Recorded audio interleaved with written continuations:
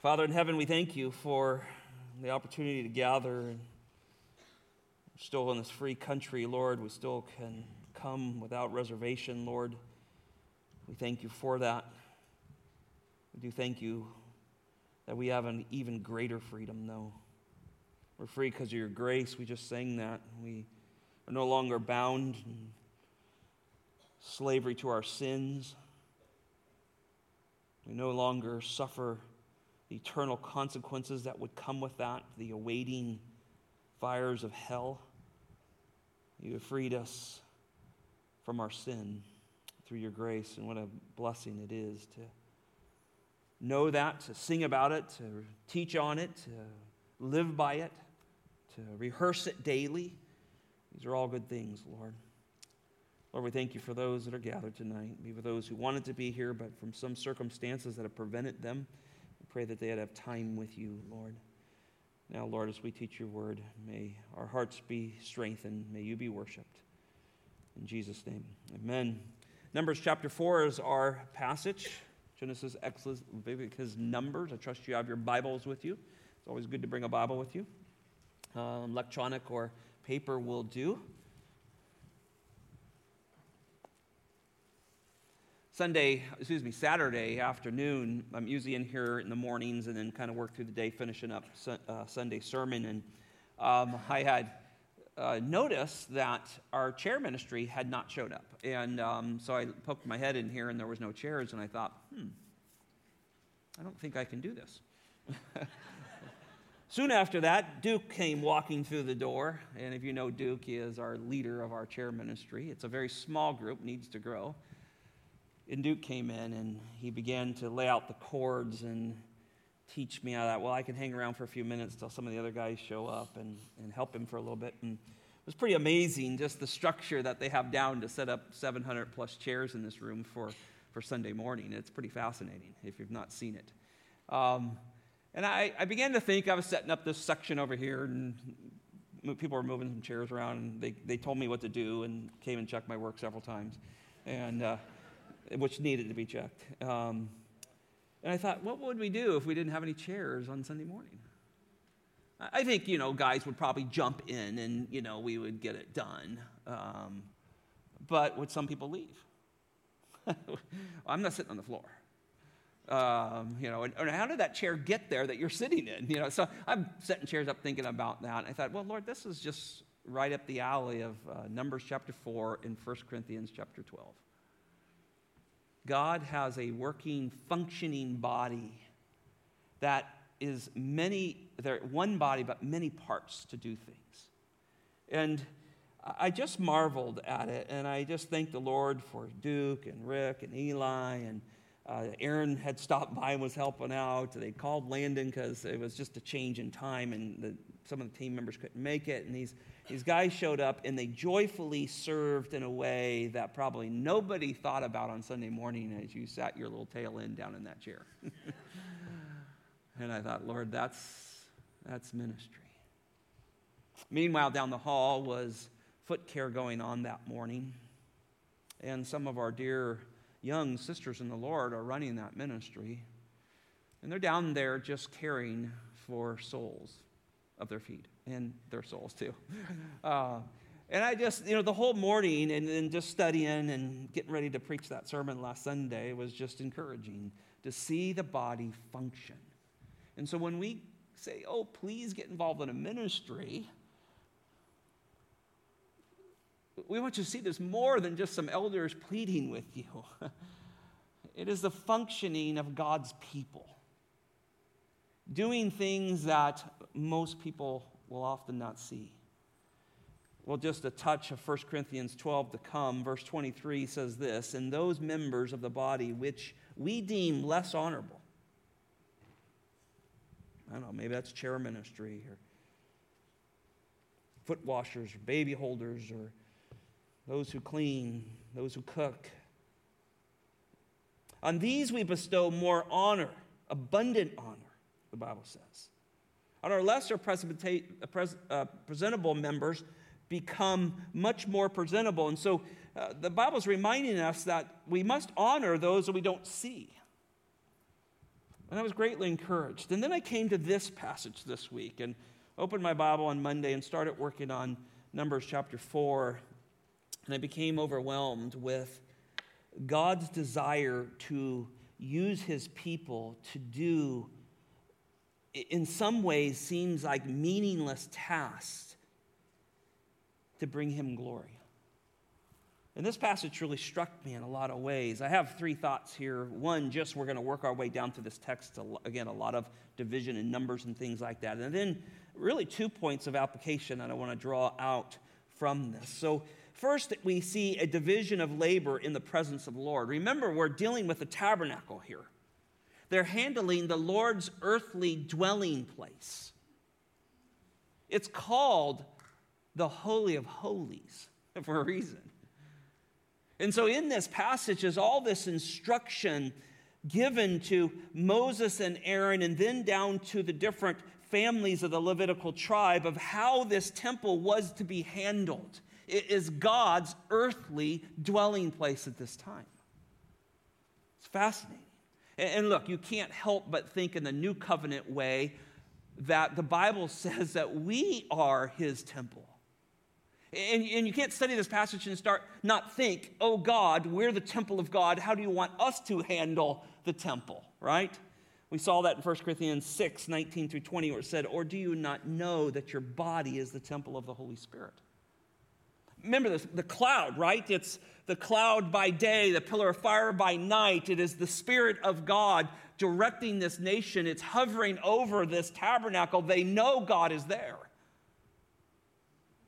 And then when we move to the New Covenant, you begin to go, oh my goodness, I'm that tabernacle now.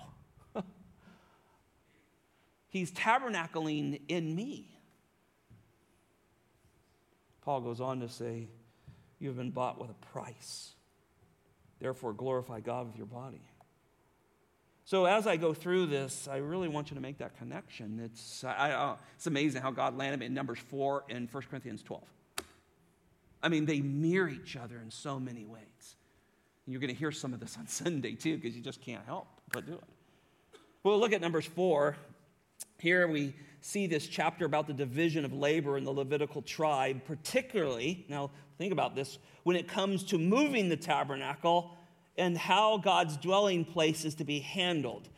Verses 1 through 20, you'll see the instructions of the Korathites, what they're going to do. Verses 21 through 26, you see the Gershonites, what they have to do.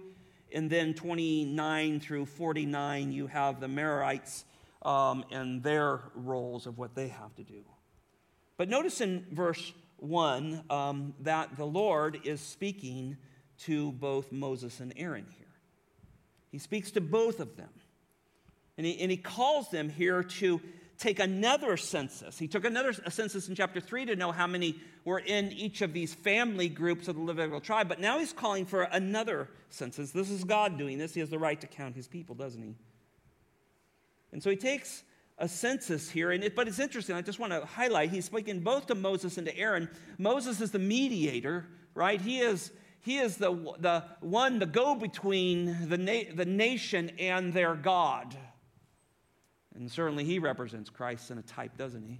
And then you have Aaron, who is the high priest, who is to come into the presence. Only him and him alone can come into the presence once a year to God and offer the sacrifice for the nation.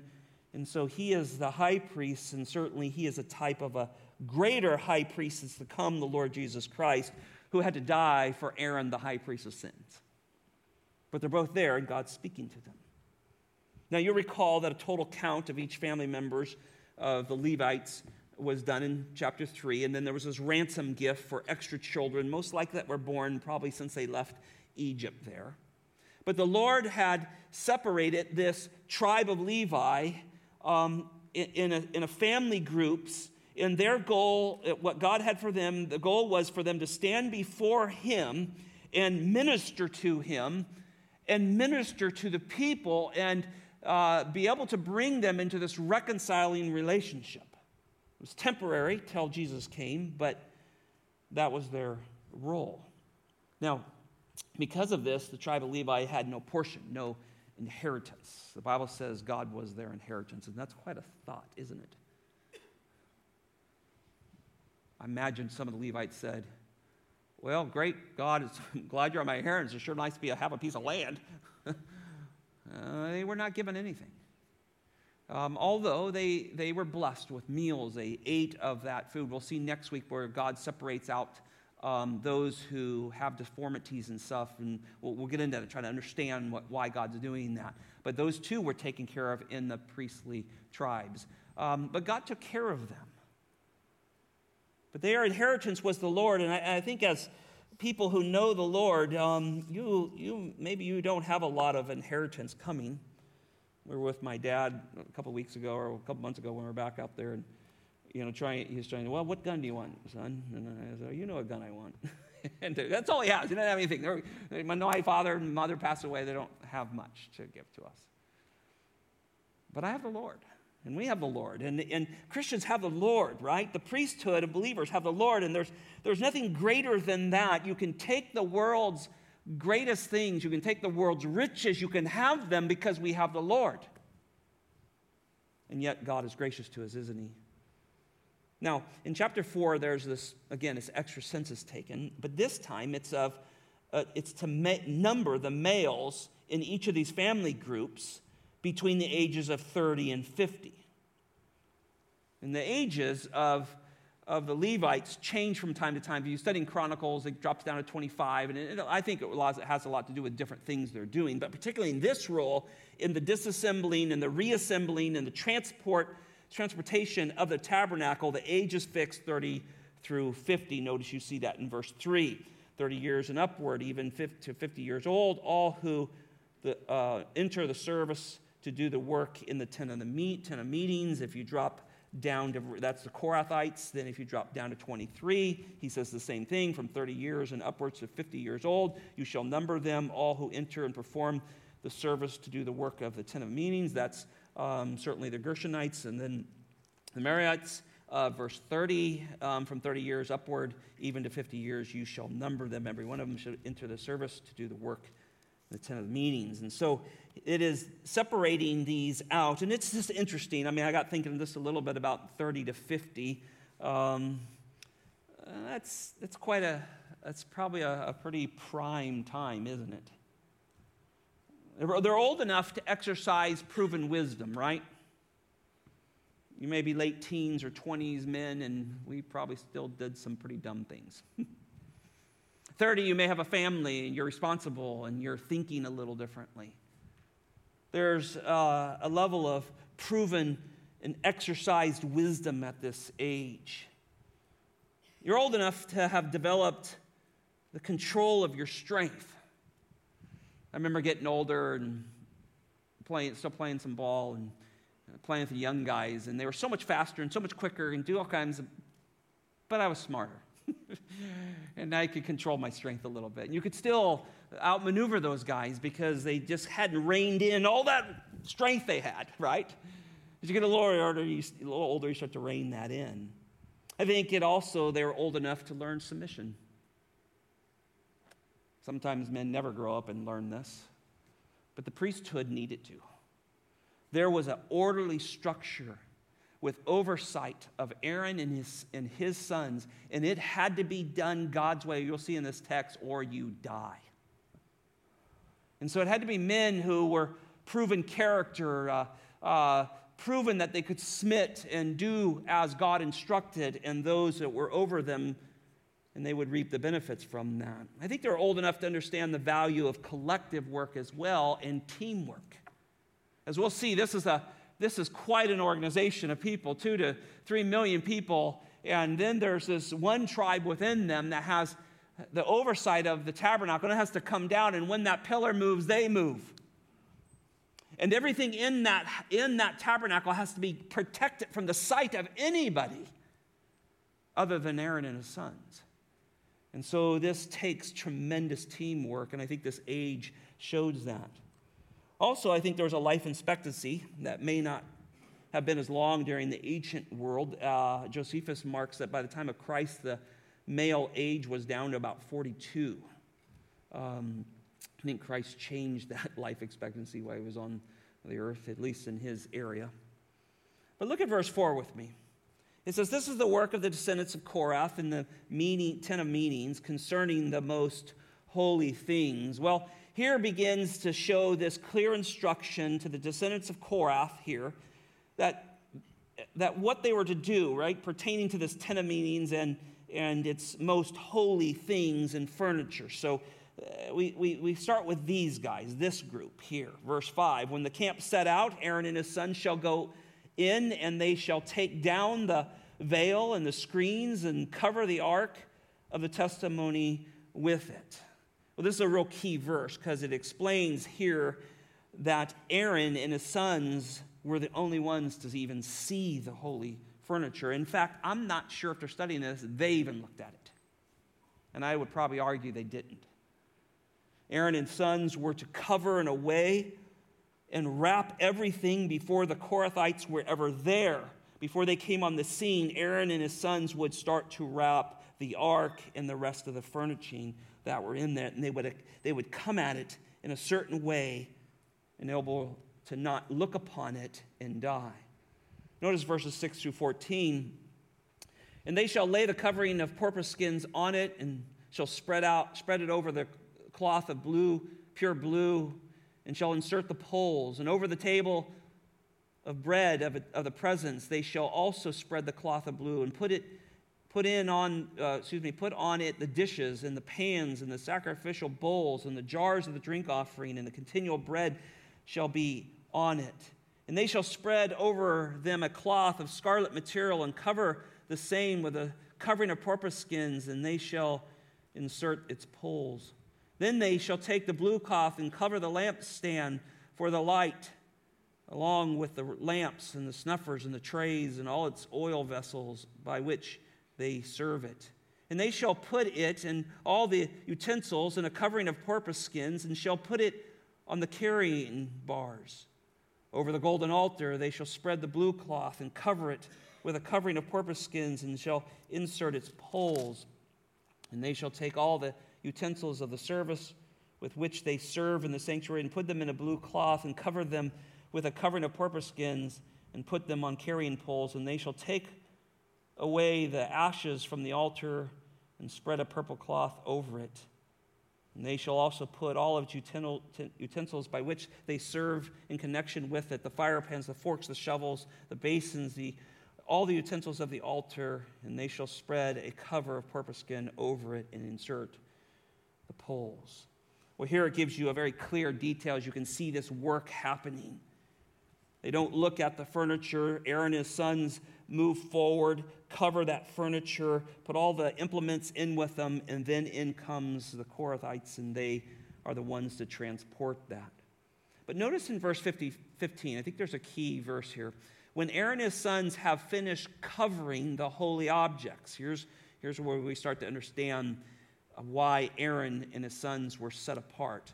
And all the furnishings of the sanctuary, when the camp is to set out, after that, a real key little phrase there, after that the sons of Korah should come to carry them, so that, look at this, they will not touch the holy objects and die.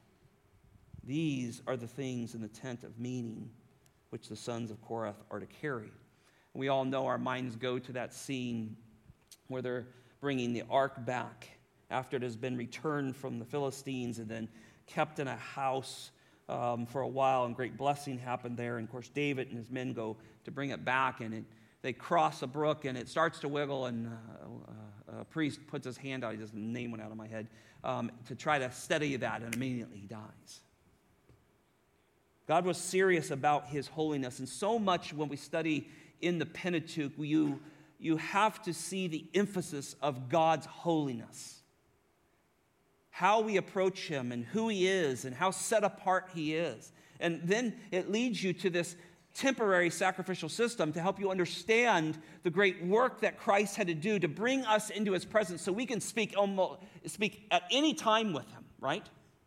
And certainly at death can go immediately. To be absent from those bodies, to be present with the Lord, to go immediate with him, all because of the finished work of Christ. So Christ comes and grants us a position through his finished work, declares us holy and blameless so we can be in his presence.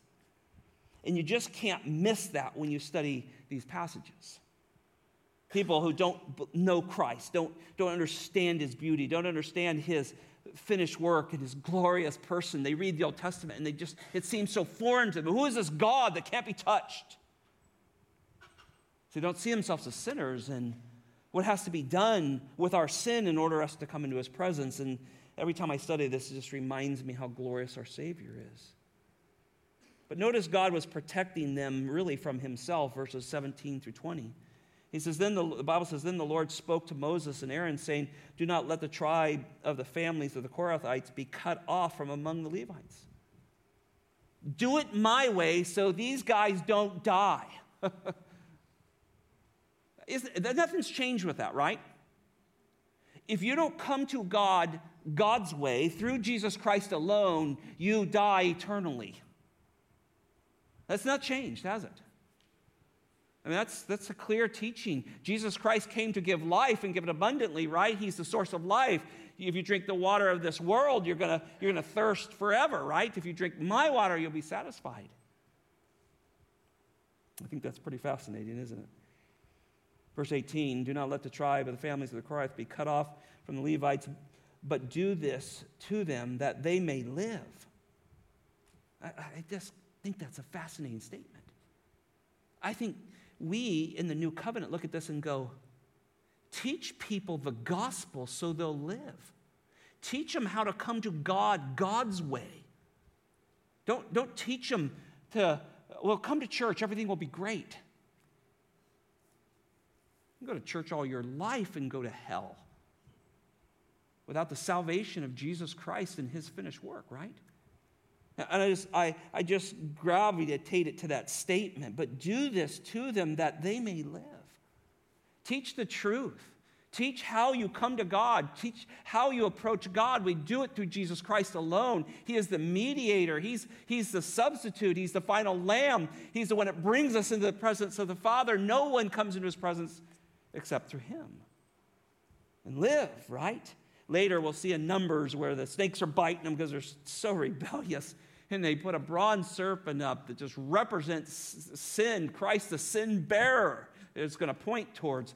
Look and live is the word, right? Look and live. How many people, do you know people who just will not look to Jesus and live? And we know it's a sovereign thing. We know it's God that must do it, but our hearts break over it, don't we? And maybe this is part of the rebellion that comes later in chapter 16 with Korath because they just don't like it. It's not right. How come Aaron gets to touch these things? How come he gets to go over? How come he does all these things? They're not happy with the way God laid things out. But God's clear here. Teach them to do this so they may live and not die when they approach the most holy object. There is going to, we know that there's a separation of the sheep and goats coming. And there's a whole lot of people who are going to come up and say, God, I did this and I did this. Matthew chapter 7, verse 23. I've done this and I've done this in your name. I've done all these things. And he'll say, depart from me, I never knew you. I think that's what happens with Korah. Korah raises up, right? And he brings this rebellion forward. God opens the earth and swallows them. I think it's a foreshadowing of things to come. I told you to come my way. You've rejected that. Now you go down. It's fascinating, isn't it? Verse 19, the latter part says, Aaron and his son shall go in and assign each of them his work and to his load. But they shall not go in to see the holy objects even for a moment, or they will die. This is detailed, brothers and sisters, of how to handle the things of God. It is not just whimsical. Has that happened in today's church? Are people flippant with God's word, with God's instruction, with what God tells us to how to approach him and how to live our lives? Are they flippant with it? Is it all centered around how they feel and what's being done to them? And is that where the American church is? It seems in some places.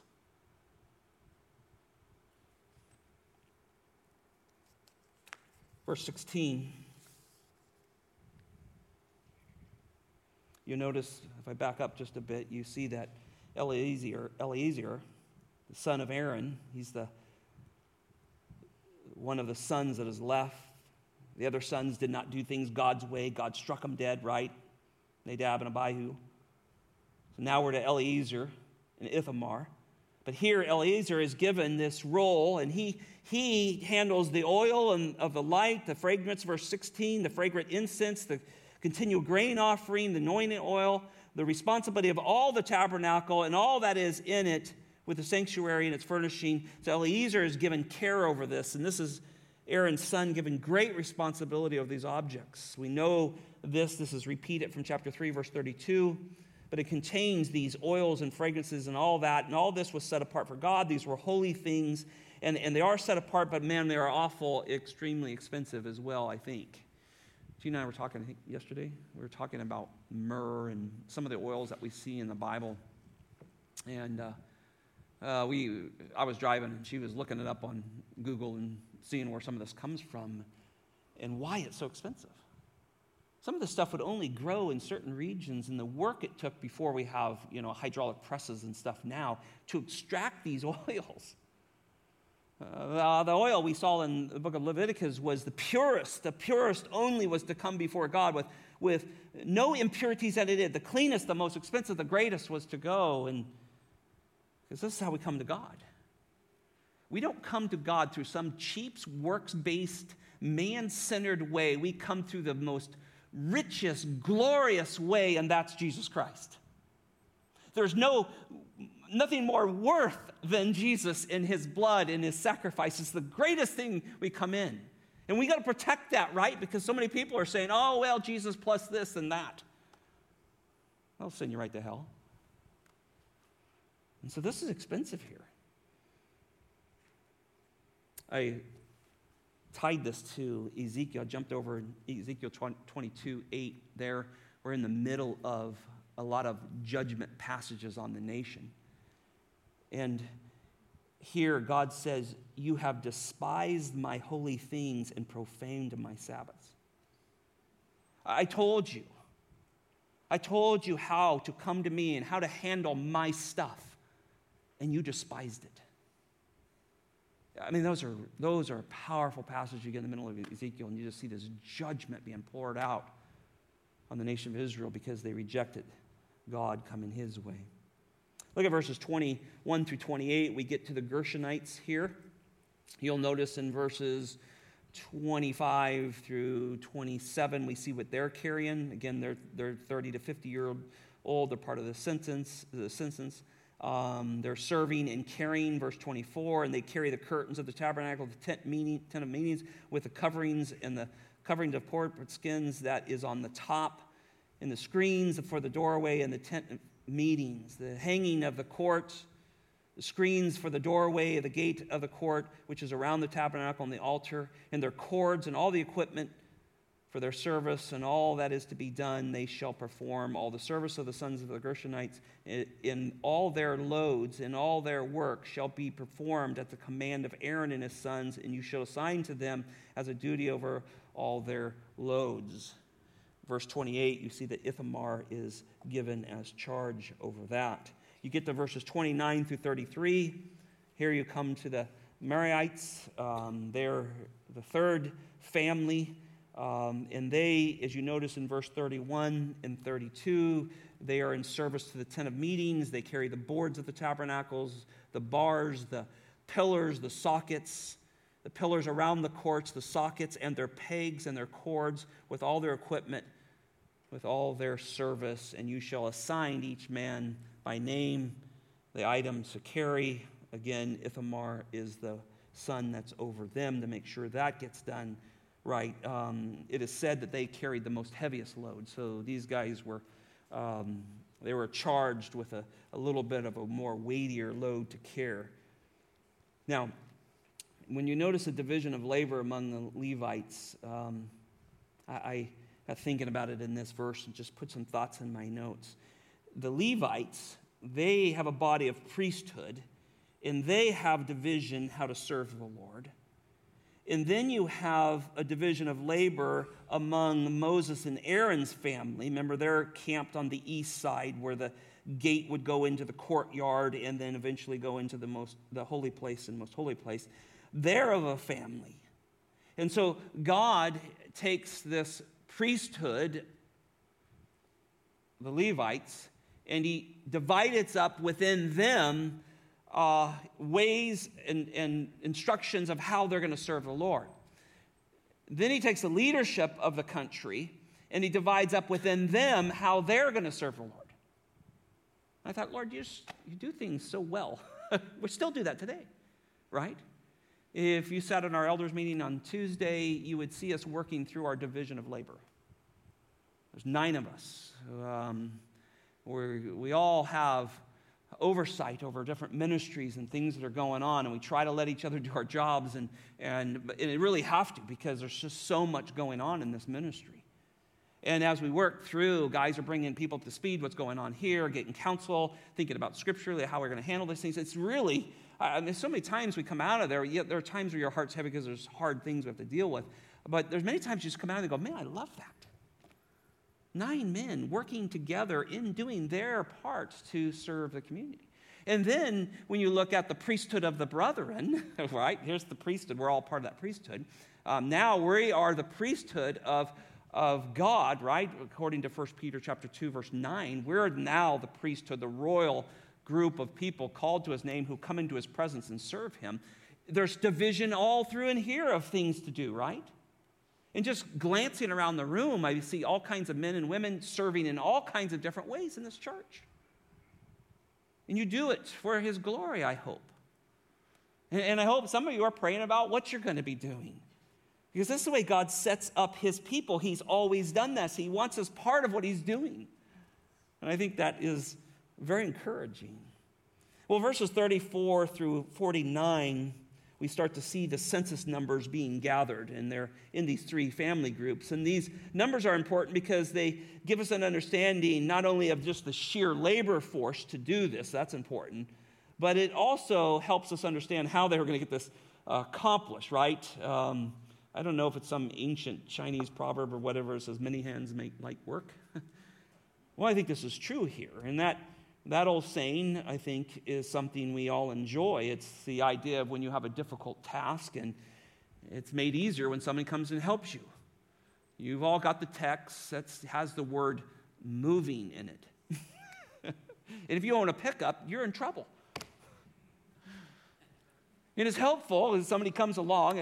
We've been moving a lot this year. We're looking forward to the last move. But you're going, man, I hate to ask people to help. But when they do, when people help you to do something, such as set up chairs or do something where there's a lot of work to it, man, does it get done quick when many hands are there. And I see that in this. Notice in verses 35 through 37, you have the Korathites here. Now, chapter 3 told us there was 8,600 of them, but here the number between age 30 and 50, there's 2,750 men between the age of 30 and 50. That's a lot. And they carried the holy furnishings and all the utensils.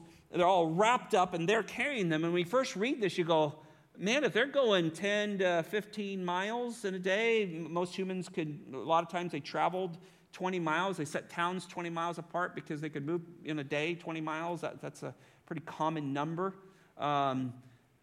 You think, I'm going to carry this thing for 20 miles? No, there's 2,750 of you to carry these things.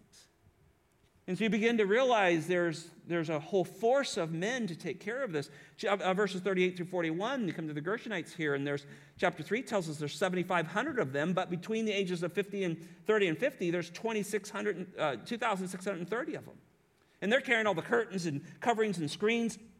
And some theologians said that this was maybe the lighter weight of stuff, but it was bulkier. And so it took men to carry this thing. But there was a lot of them, right? And they could take turns and make sure that it was handled God's way. When you get to verses 42 through 44, here you come to the Merarites, and there, chapter 3 tells us that there's 6,200 there. But between the ages of 30 and 50, there's 3,200 guys. And what I thought about this and I go, I think this is the heaviest stuff, right? The boards, the bars, the pillars, the sockets, the pegs. I think it's the heaviest, and yet God gave them the most to do that. And then look at verses 45 through 49. The Bible says this: these are the numbers of the men of the sons of, wait a minute, is that the right one? Merari, whom Moses and Aaron numbered the commands of the Lord. 46 is what I want. And all the numbered men of Levites, whom Moses and Aaron and the leaders of Israel numbered by their families and by their father's household, from 30 years and upward, even to 50 years old, every one who could enter to do the work of the service and the work of carrying in the tent of meetings, their number was 8,580. And according to the commandment of the Lord through Moses, they were numbered, everyone by his service or carrying. Thus, these were his numbers of the men, and they did it just as the Lord commanded. I think that's fascinating. It's from someone who likes logistics, and some people like to get people all going in the same direction. There's just some fun to that sometimes. It's really good to think about this, how many guys you could get all thinking together to get something accomplished because you want to do things God's way. And I thought, Lord, man, help us be a church, a priesthood of believers who wants to do things God's way. Get us on the same page in every aspect, because it's just amazing what can happen. Let me give you some thoughts of application, 2 thoughts here, because fun to think about some of this stuff. A division of labor following the Spirit of God. A division of labor, really say that's following the Spirit of God. I think it's helpful to kind of step back and look at the big picture here when you think about this. God has organized everything through Moses and Aaron and the nation, right? He's got this all organized. So all Moses has to do in the morning is he walks out of his tent, he recognizes whether that pillar is moving or not, and that signals everything. God's already given the instruction, everything's in place. And if that pillar of the cloud has lifted, it means it's time to go. If it doesn't, you stay. Pretty clear, right? And I think so much of Scriptures, the majority of Scriptures are very, very, very clear. People just want to argue with them, right? If the cloud was lifted, Moses and Aaron would simply had to watch to see the leading of the Spirit of God. They watched the Spirit of God lift up and move. And what a great example for us today. And yeah, we don't have a pillar of cloud, and thank the Lord for that, because they would worship the pillar, right? The cloud. But we have the same Spirit of God, right? That's not a different Spirit of God than we have now. We have an immutable God who doesn't change, right? And so we have the same Spirit of God. And so Romans tells us this, Romans 8:14 says, for all who are led by the Spirit, and I found that way, I started thinking, oh, that's Romans. Led by the Spirit of God, these are the sons of God. See, these were the children of Israel. These were God's people. They were led by the cloud. They were led by the Spirit of God. Under the new covenant, all those who have the Spirit of God given to them through the finished work of the Lord Jesus Christ, this identifying work of God, placing His Spirit in them, these are the sons of God. And He leads us, think about this, He leads us through the Spirit who always spotlights the Word in Christ. So Galatians, Paul says in 5:16, but I say walk by the Spirit, you're not carry out the desires of the flesh. Jesus says, look, I'm going to give you the Spirit of truth, and He is, and that is the word of truth, right? His word is truth, He says. And so the Spirit and the Word of God work hand in hand, and they never separate, even with man's experiences and all the things they want to talk about that they, did for Him. The Spirit and the Word work tandemly together. And so as believers, we can still follow the Spirit of God just like they did then, because when the Spirit of God moves, we know it because we know the Word of God. Now, when Moses detected that the Spirit of God in the pillar of the cloud was lifted, then all these working parts would start to happen, right? All these groups would start to go to work, and Aaron and his family immediately would head to the holy place there into the most holy of holies, and they would immediately begin to disassemble and carefully cover all of the furniture before the sons of Korah could get there and carry it. And I think they did that without even looking at it. They were told to do that, and the way they handled it was all detailed there, and I believe that's a beautiful thing. Then these poles are put in. Notice, as we read through that, these poles are put in through the rings of the furniture, and then the Korathites would come in, and they'd pick up those furniture things, and they would carry it off to the designated area of travel. And once the Korah and Gershon and Merari would be done and completed their work, they would wait to follow this cloud. And then think about the evening. I got to think about this. This is pretty fun. Wasn't that nice when that thing finally stopped? You remember hiking with your dad or your grandfather or someone like that, and they just keep going?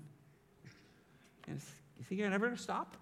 I remember being a little boy and trying to keep in my dad's footprints, They were hard to keep up. And finally, he would stop, he would get arrested. I thought, I wonder if it was like that, You got a couple million people moving through the desert, and all of a sudden, in the evening, this pillar of cloud stops in a certain camp spot. And that must have been thrilling. God stopped. And immediately, everything goes into action. And all of the reverse that just took place, they reverse everything that just took place from the tearing down. Now they reverse it, and all of the families start to do their work, and the ark is put down first, right? And it's covered. And everything's backwards. It all uncovers and backs up so no one can see it. All done to protect them from God and to do things His way. And then I thought about this. I said, they did this for 40 years. 40 years they did this.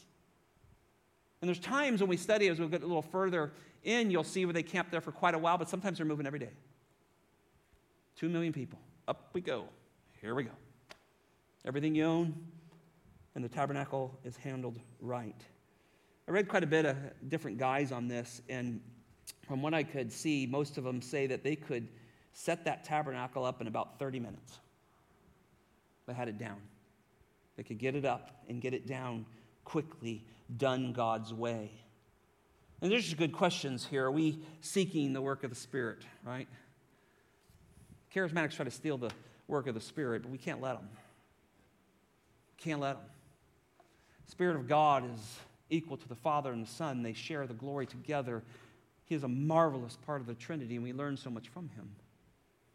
And we learn that He loves to spot the work of the Lord Jesus Christ, and He loves to spot that through the Word of God. And He loves to identify believers, mark us, seal us, guarantee our inheritance. He loves to do that, and we should recognize that, right? You should recognize someone that the Spirit has marked. They love the Word. They love Christ. They do that.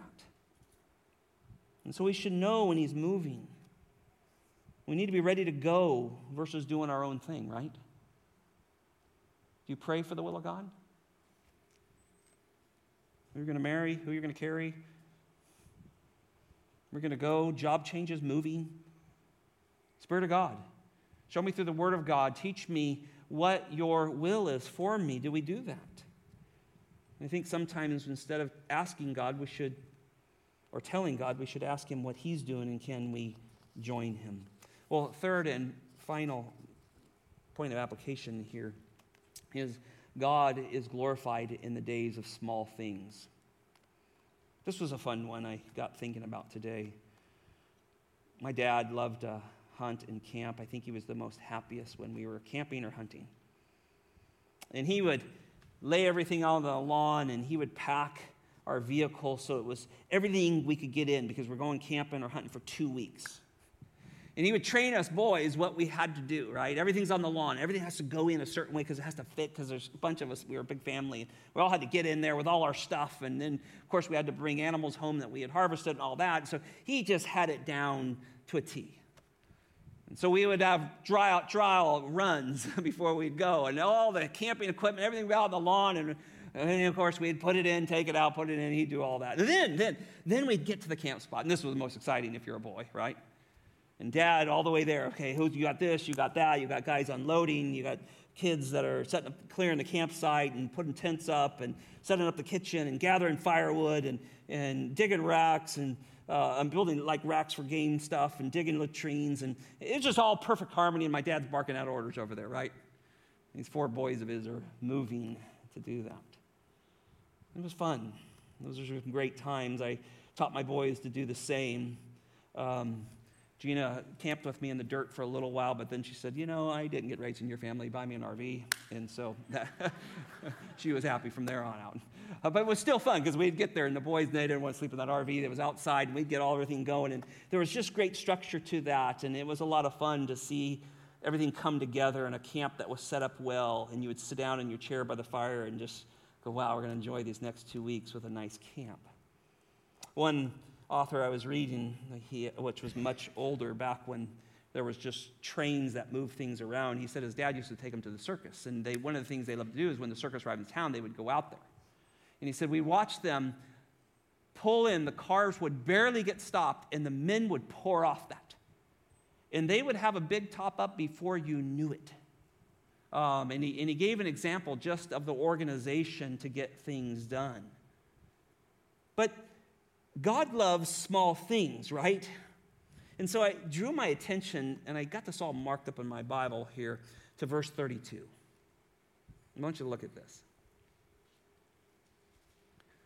The Merarites had heavy loads, right? They had boards and bars in 31 and pillars and sockets. But in 32, they also had sockets and pegs. And I circled pegs. And I got thinking about this today.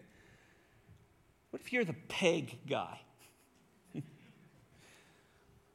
Just a seemingly meaningless job, right? I got the pegs. I don't even have a pillar. I'm just a peg. But what if that peg guy said, I'm tired of carrying this peg. I've been carrying this peg for 20 years. Pillar of cloud moves. Peg guy says, not doing it. Leaves the peg in the ground, kicks dirt off it, heads out.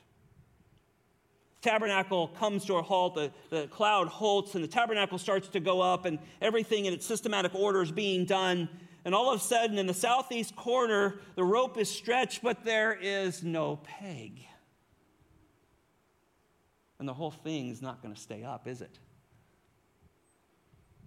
And so here comes Moses and Aaron and Eleazar and Ithamar. Can you imagine that confrontation?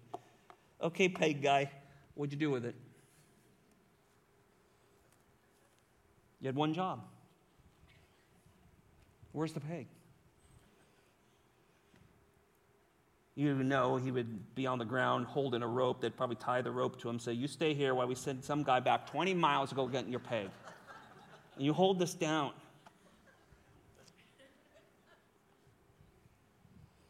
So I think like the Old Testament, God has roles for us, and they're important.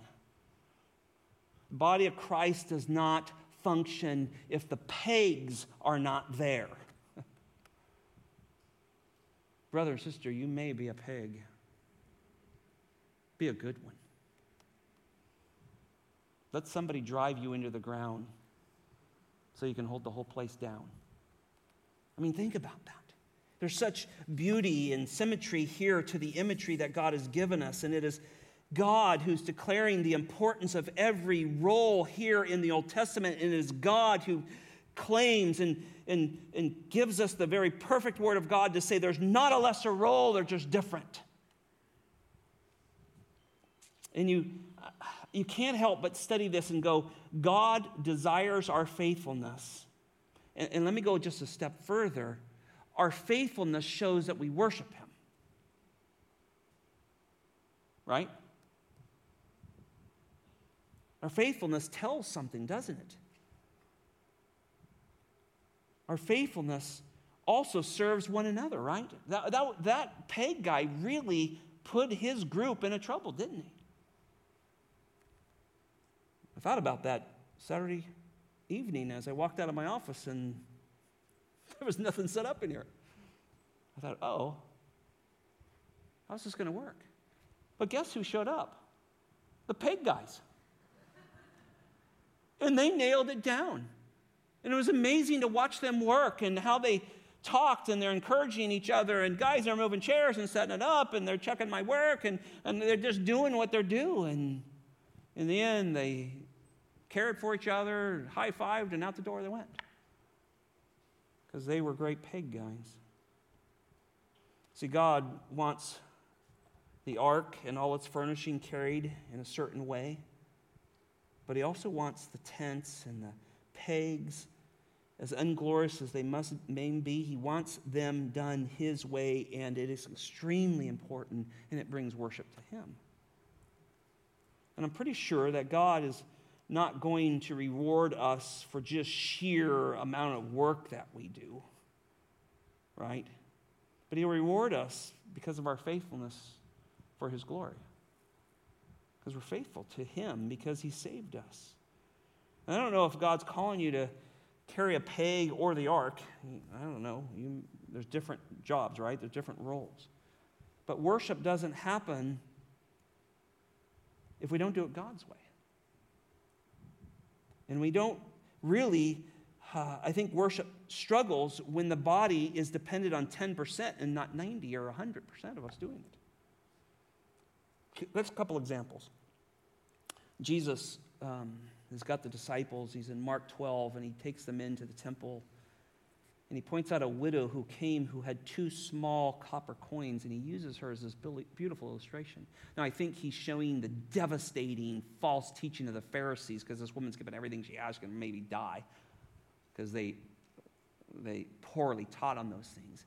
But at the same time, he points out here she is giving something so small, so infinitesimal compared to the rich Pharisees and all the other people that are pouring into the treasury and making all the noise with their money. Here she is doing something with 2 small copper coins. There's a short guy in the New Testament too. His name was Zacchaeus. Couldn't see around people, so he runs ahead and climbs up in a sycamore tree. Sees Jesus, and Christ calls him and draws him to him. And he's a small little guy and thinks he's a big fish in a small pond or whatever his problem was. But when we go study him, you begin to realize he not only gives back all everything he's cheated, but he gives back more. He actually does what we're going to see in chapter 5 of giving back more. Matthew chapter 7, verse 14 tells us that the gate is small and the way is narrow that leads to life, and there's few that find it.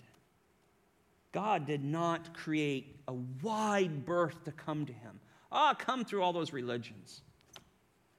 Come through taking the table. Come to me, be saved through baptism. He didn't do all that. It's a very, very narrow gate. It is faith in Christ alone, through grace alone, isn't it?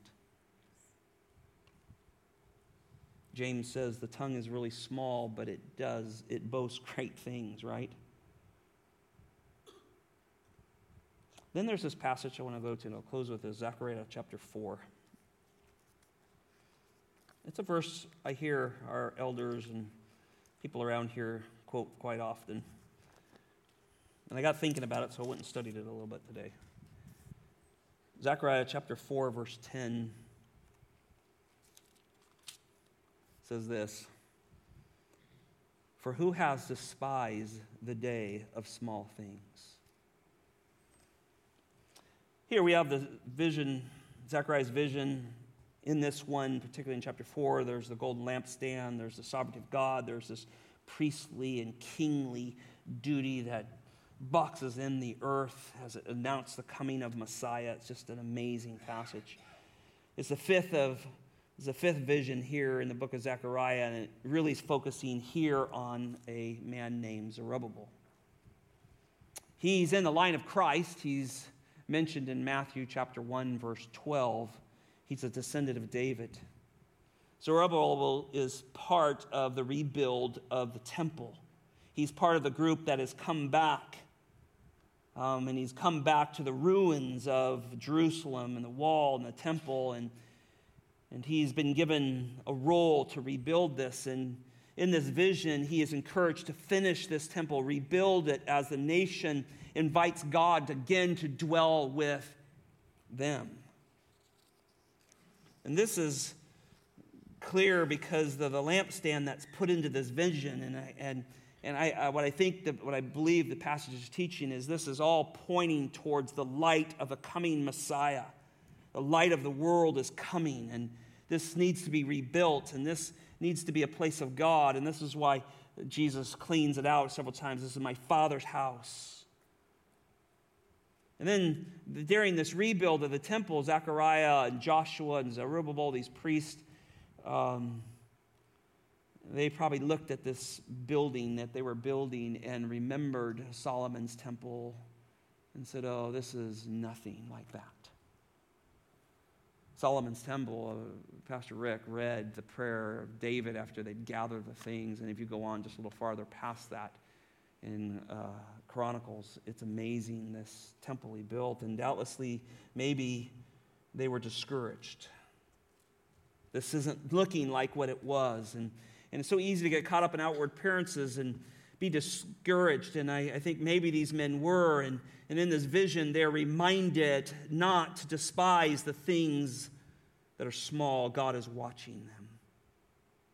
I think God wanted Zechariah and Joshua and Zerubbabel to know that he was watching over their work and he was pleased with it. And God knew that this was a foreshadowing of great things to come. It was the fulfillment of his Son.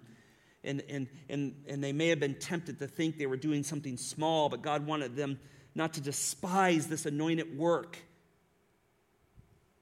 Yes, it was a smaller scale, but realize the fullness of what it was picturing, what was coming. The light of the world was coming, the anointed one. And look, you may play a small role in the body of Christ, you think. But I think God's reminding all of us tonight that we've got to quit thinking small. God has an amazing role for us. I mean, from just the family aspect, husbands, wives, children, just the network of brothers and sisters caring for each other and praying for each other, meeting needs, feeding each other, ministering to each other. It's just an incredible thing what God does. Talking to some people who are going through some difficult struggles, every one of them say, I cannot believe how many people have reached out to us during this time. These are not small things. Jesus pointed out a lot of people that would have been thought of small. Luke chapter 4, when he's back in Nazareth and he's asked to read the scriptures, he does out of Isaiah, talks about the fulfillment of himself, closes the book, hands it back, and he begins to talk about in Elisha's day there was a widow who was not Hebrew, who the Lord blessed. Then he talks about a leper, Naaman, who was not a Hebrew, who was blessed, and there was a slave girl.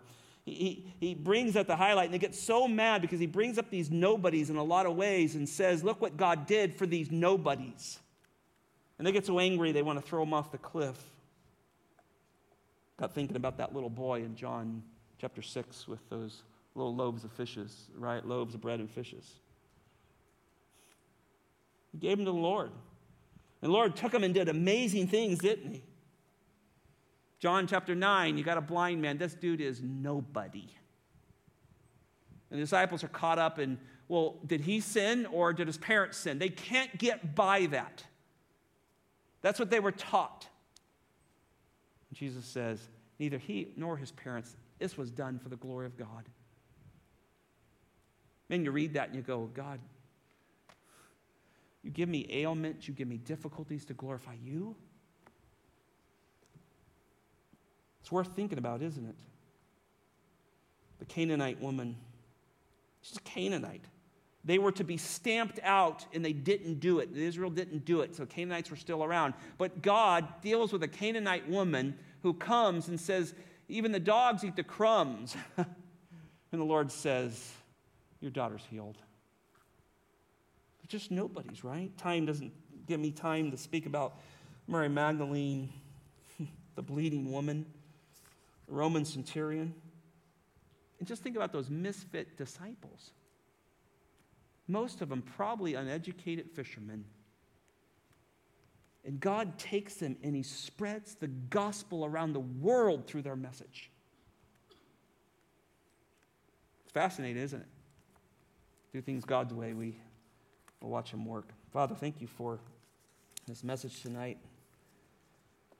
I didn't know there was that much there when I got into Numbers 4. It was just a joy to see how you clearly articulate how you want to be approached, how you want to be handled, how you want your things to be touched or not touched or seen or not seen. Lord, you clearly have one way to come to you. And Lord, I pray that we would be those who love to proclaim that one way. Lord, help us to live our lives in such a way, whether we are carrying the Ark of the Covenant or we're a peg carrier, that we would do that for your glory. We would be faithful. And even if we must be driven into the ground as a peg, may we hold on to that rope tightly. Finish the job you've given us to do, Lord. Lord, the body of Christ needs many members functioning as one body to bring you the most glory. Help us do that, Lord. We pray this in Jesus' name. Amen.